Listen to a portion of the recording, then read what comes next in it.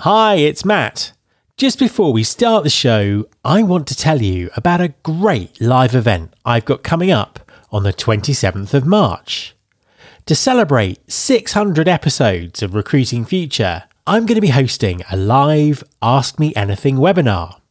This is your chance to pick my brain on anything you like, including market trends and predictions, the impact of AI on recruiting, skills-based hiring, the changing role of recruiters, podcasting tips, or even my favourite Scottish tourist destinations and whiskies.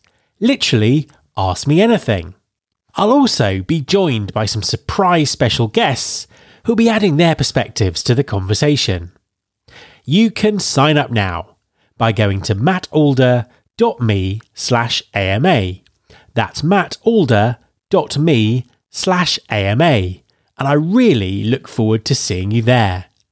That web address one last time, mattalder.me/AMA. Support for this podcast comes from Boon. Boon is a unique platform that's making referral-based hiring effortlessly scalable and infinitely effective. Maximize your recruiting strategy today by visiting goboon.co to learn more and schedule a demo. That's goboon.co, and Boon is spelled B-O-O-N. There's been more of scientific discovery, more of technical advancement and material progress in your lifetime and mine than in all the ages of history.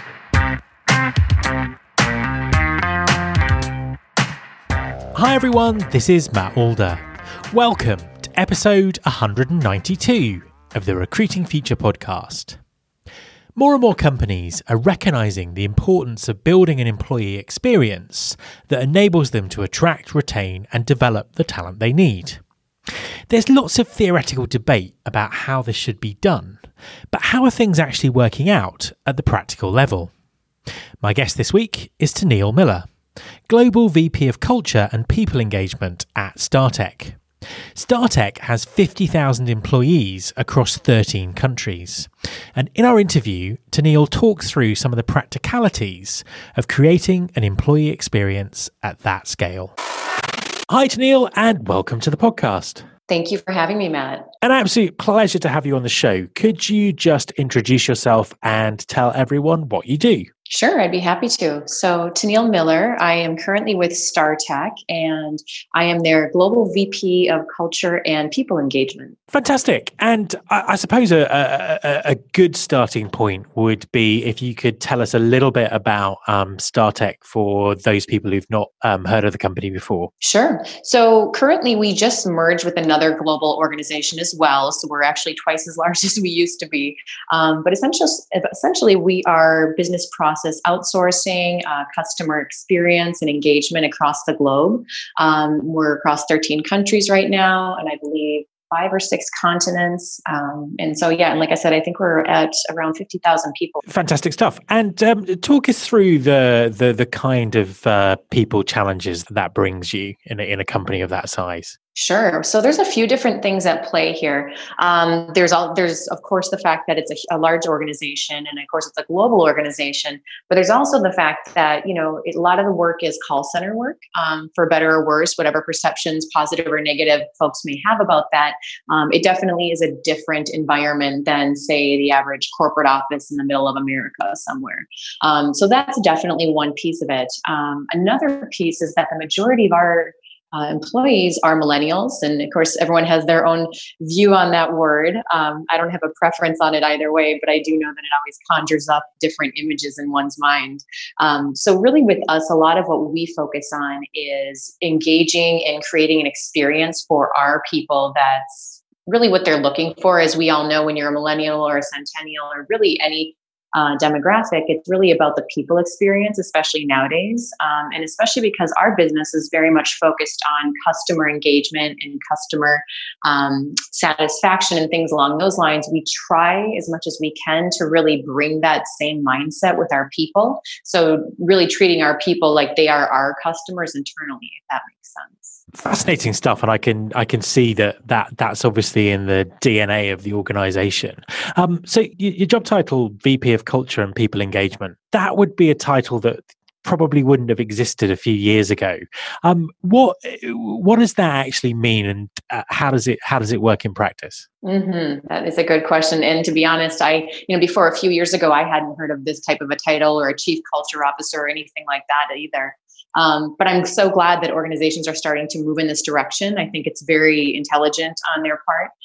So essentially what it looks like in my organization is, again, because my role is global, I'm not tied to one territory or one geography. So I end up partnering with all of our different geography heads and HR heads and different folks in the field as well, and really understanding, what are some of their pain points, what are some of the engagement issues they may have in their particular location. So there's that more nuanced, localized piece. And then on top of that, it's really, now that we're bringing the two organizations together, or I guess we have already, a lot of my role at this point in time is really continuing that integration work at a global level. So when it comes to vision, mission, values, culture, cultural pillars, things like that. So really having that great, solid kind of overarching, broader cultural foundation that we all can kind of tap into, but then also making sure there's more local nuanced in each geography and with each client as well. Absolutely. That makes perfect sense. I mean, can you sort of give us some examples of how some of the work that gets done to engage people and keep them engaged with the culture that you're creating? Sure. And I will preface this with the fact that my role is new and the merger is somewhat fresh as well. So I can speak to the time that I've been there. Before that, I don't know. But in my time, the short time that I've been there, I've gotten the opportunity to travel around and meet a lot of the leaders in our different geographies and really sit down with them and some of their people and understand, what it's actually like on a day-to-day basis for them. And even though the type of work is the same, it really differs across geographies and depending on which client a particular team is working on. So the beginning of my role has really been a lot around that, just really building those relationships, collecting data points, understanding what things are like today. And now what we've done is we've moved a lot more into implementing different things. So part of that is getting the entire organization on the same different technology platforms. So a learning management system, employee engagement app, different technologies, really understanding what different groups are using across the globe, and then getting everybody on one standard one. And then in addition, there's also a large program we're working on at the moment, which is really developing our leaders at every level. It's kind of a new program that we're spinning out. And what it really entails is leadership development offerings really standardized across all of our geographies for every level, so that regardless of how junior or senior you are, you're getting a leadership development training and coaching and role modeling from day one, so that by the time you get higher and higher in the organization, you're even more and more astute at those capabilities. So those are two of the bigger pieces right now that we've been working on. A lot of what we do also is community involvement. Depending on the geography, we're very involved in our communities. And so the different geographies have their different organizations and groups that they partake in. And so really ramping up those programs quite a bit. That's a big piece for us. And then just really, one of the key pieces that I've found in my research and my time over the years is, whether it's millennials or any group, we really want to feel close to our customers or to the end result of our work. And so what we're trying to do now also is really build in ways for our employees to see how their day-to-day work touches the customer, touches the endpoint. So they can say, oh, although I could just look at my job as being on the phone all day, at a call center, actually, if I think about it and I see how the dots connect, I realize, oh, I helped solve that customer's problem. And then here's that ripple effect and how they told their neighbor about us and this and that. And so all these wonderful ripple effects can happen. So it gets to a point where literally we're changing the world one conversation at a time. That's kind of one of our different mottos that we use internally. And it's really about that, connecting those day-to-day conversations on your teams as well as with our clients, and connecting that to how that impacts those clients, how it impacts our communities, and then hopefully on a large scale, the world. So following on from that, there's obviously a huge amount of talk and discussion and debate about employee experience and what that actually means and what companies should be doing, where it starts, where it ends, and what actually is it. What does employee experience mean to you? So I think of employee experience. I don't know if you know who Jacob Morgan is, but he has a great podcast. So I've had him on the show. Right. Yeah, he's definitely one of my gurus. And so I really think about it the way that he does, right? So there's like technology, there's the physical space, and then there's the different policies or practices or ways you interact. So I really think it's all of those things and probably even more. But I think if I was going to put it into kind of a framework, that's how I think of employee experience. It's really everything that touches the employee. Just like when you think of customer experience, it's every touch, every nuance, every thought in their mind about the experience. And how important is the role of technology in that? I think very important. And I think, of course, it would depend on the industry. I think, especially with this generation, and not to keep making it generational, but in general, not even generationally, but the fact that technology really is a key part in everybody's life at this point in time, I think it's a huge impact. But then if you look at specifically our industry, again, it's a lot of phones, it's chat bots, it's a lot of technology of all different types. So for us, it's a big deal. And is this something that you can measure the quality of? And if so, how are you going about doing that? That is a good question. And I think that's something that everybody is kind of working on at the moment. What we used to do as an organization, and any organization, and most of them still do it, is the annual or biannual, if you're lucky, employee engagement survey.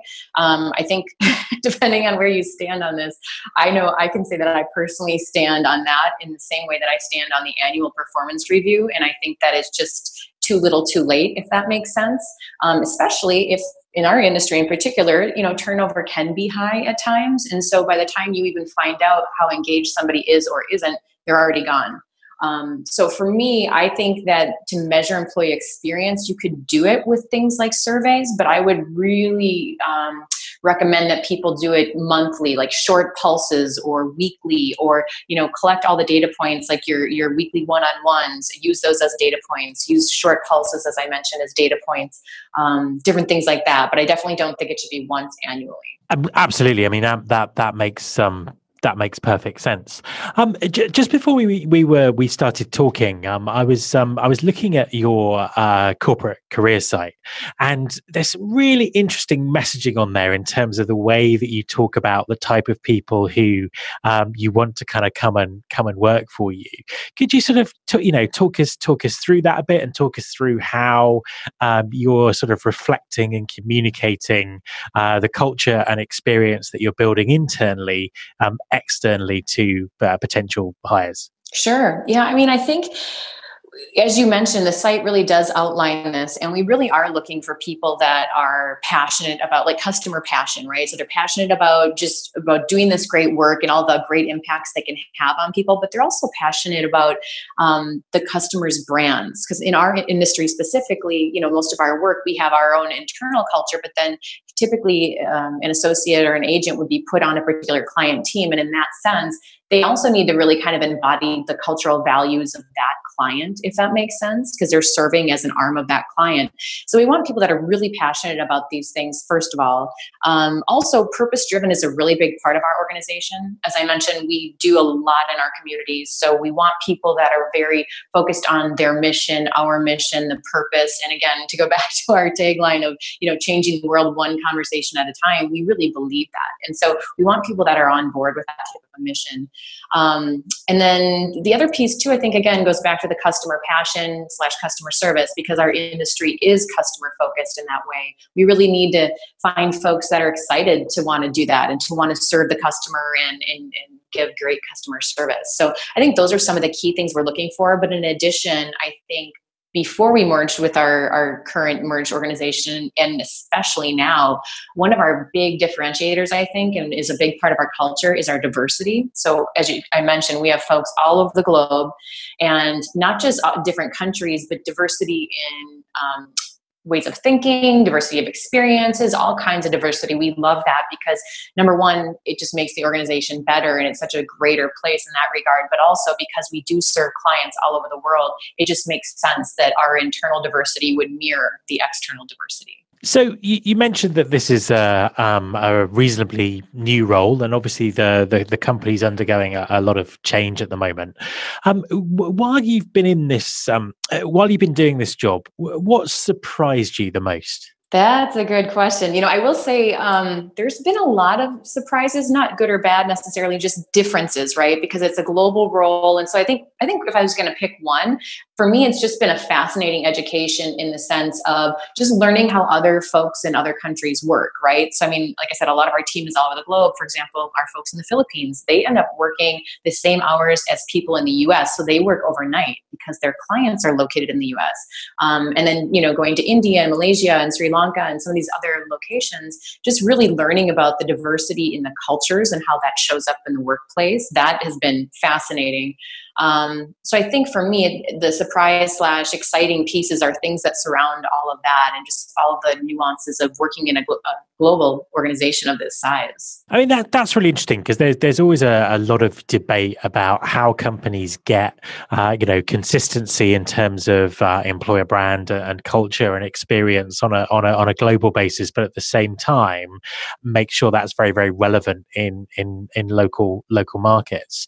Obviously it's still early days, but what do you think the best way to achieve that is likely to be? That is something that is my primary focus at the moment because we're doing a lot of different integration activities in my role, like I mentioned. And so what my approach, the one that I've taken so far, and it's proved to be pretty successful from what I've gathered, is really trying to involve as many folks as possible without having a million cooks in the kitchen, of course, but really trying to partner with all the different people from the different geographies in the early stages when we're brainstorming and thinking through what are our values going to be, what is our mission and those types of things, really bringing them into the fold and letting them co-create with you and getting their feedback so that they've already kind of bought into it and they're already on board and they're already supporting it. And then when you roll it out, it's literally partnering again with them to say, all right, so, we took your feedback into consideration. This is what we decided on, let's roll this out, but then also rolling it out in the sense of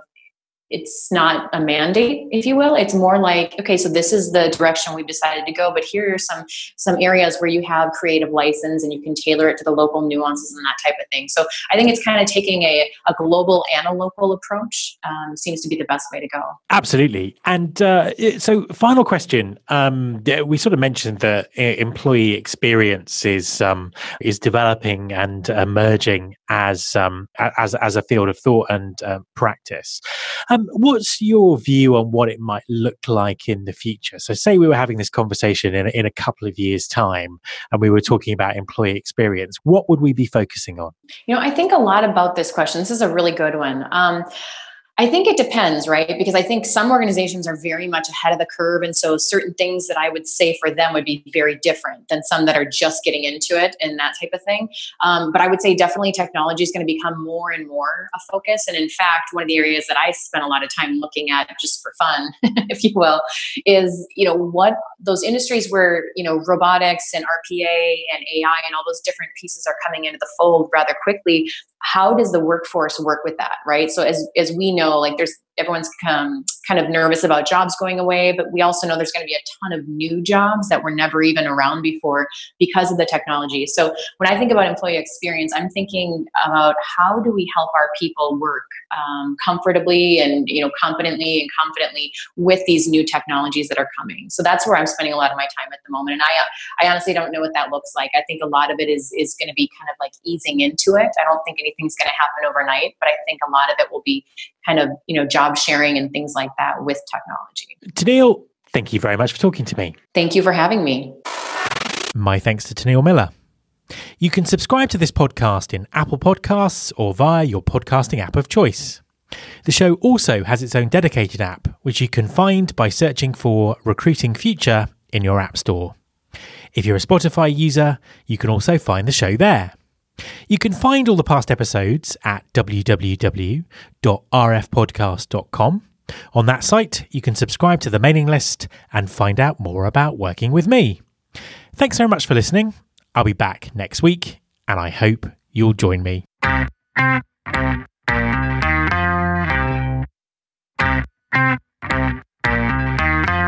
This is my show.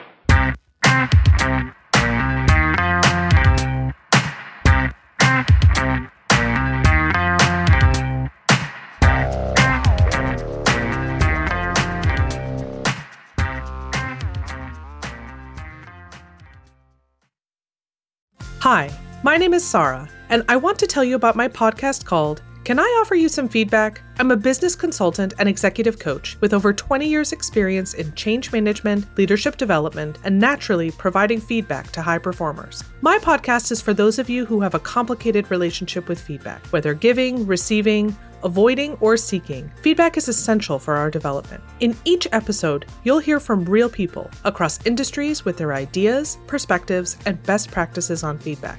I'll also be sharing business bites with you, simple explanations of organizational tools, management techniques, and leadership philosophies that will help you and your businesses thrive. You can listen to Can I Offer You Some Feedback on your favorite podcast app or learn more at evergreenpodcasts.com.